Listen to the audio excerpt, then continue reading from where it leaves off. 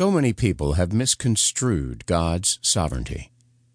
To think that God is sovereign only in some aspect of nature and human affairs, and not all aspects, is indeed an unfortunate misunderstanding of the nature and personality of God. It was against this background understanding God's sovereignty was conceived. One is faced with the most fundamental cosmological question of all. How did the universe come into being? Was there a creator? And if so, why are the complexities of our world? One is therefore forced upon a path of logics where one assumes that if there was a creator, he should be benevolent and should seek the welfare and happiness of his creatures.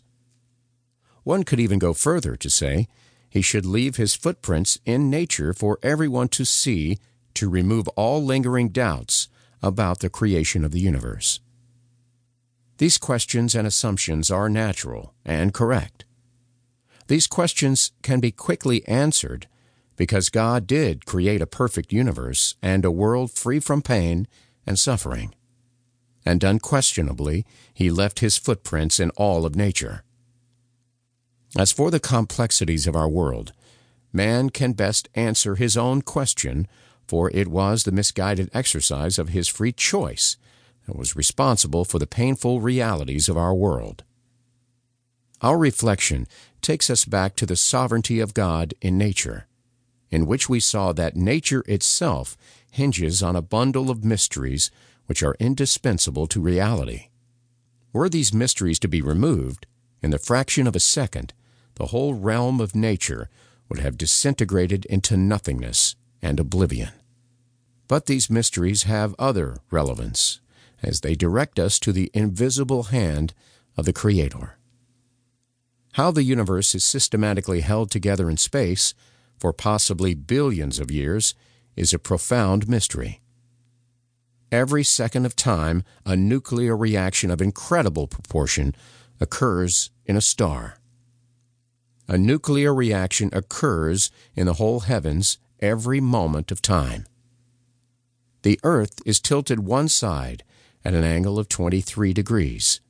It rotates at a velocity of 1,000 miles per hour and simultaneously orbits the Sun at a velocity of 66,000 miles per hour, yet retains its tilted angle. We looked at some evidences of nature by which we were able to deduce the cause of the universe.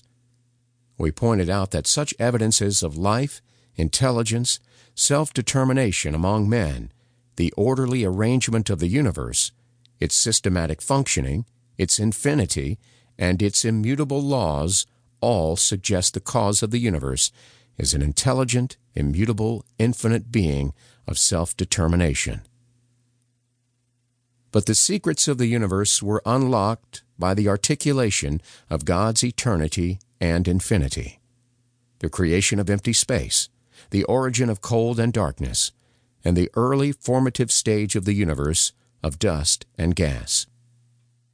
We found that our deductions from nature as to the cause of the universe were confirmed by the verbal self-revelation of God, to the degree we were able to perceive the inner nature and personality of God. We saw a God of infinite holiness, love, and mercy. Contrary to the deistic worldview, which is essentially one of sovereign abandonment, we saw God's personal involvement in the affairs of mankind. He has made of one blood all the nations of mankind to live on earth, and has determined the times before appointed and the bounds of their habitation. He has removed and replaced thrones and kingdoms throughout the ages. We saw that He uses human choice as the principle of His government of mankind. The misguided exercise of man's free choice brought sin into the world, and as a consequence, the complexities. Sin not only has natural consequences, but eternal as well. This brought about the need for the provision of redemption. We saw the provision made by the act of the Incarnation. It provided the Son of God a wholly human body to offer the vicarious sacrifice of Himself to the Father on behalf of mankind.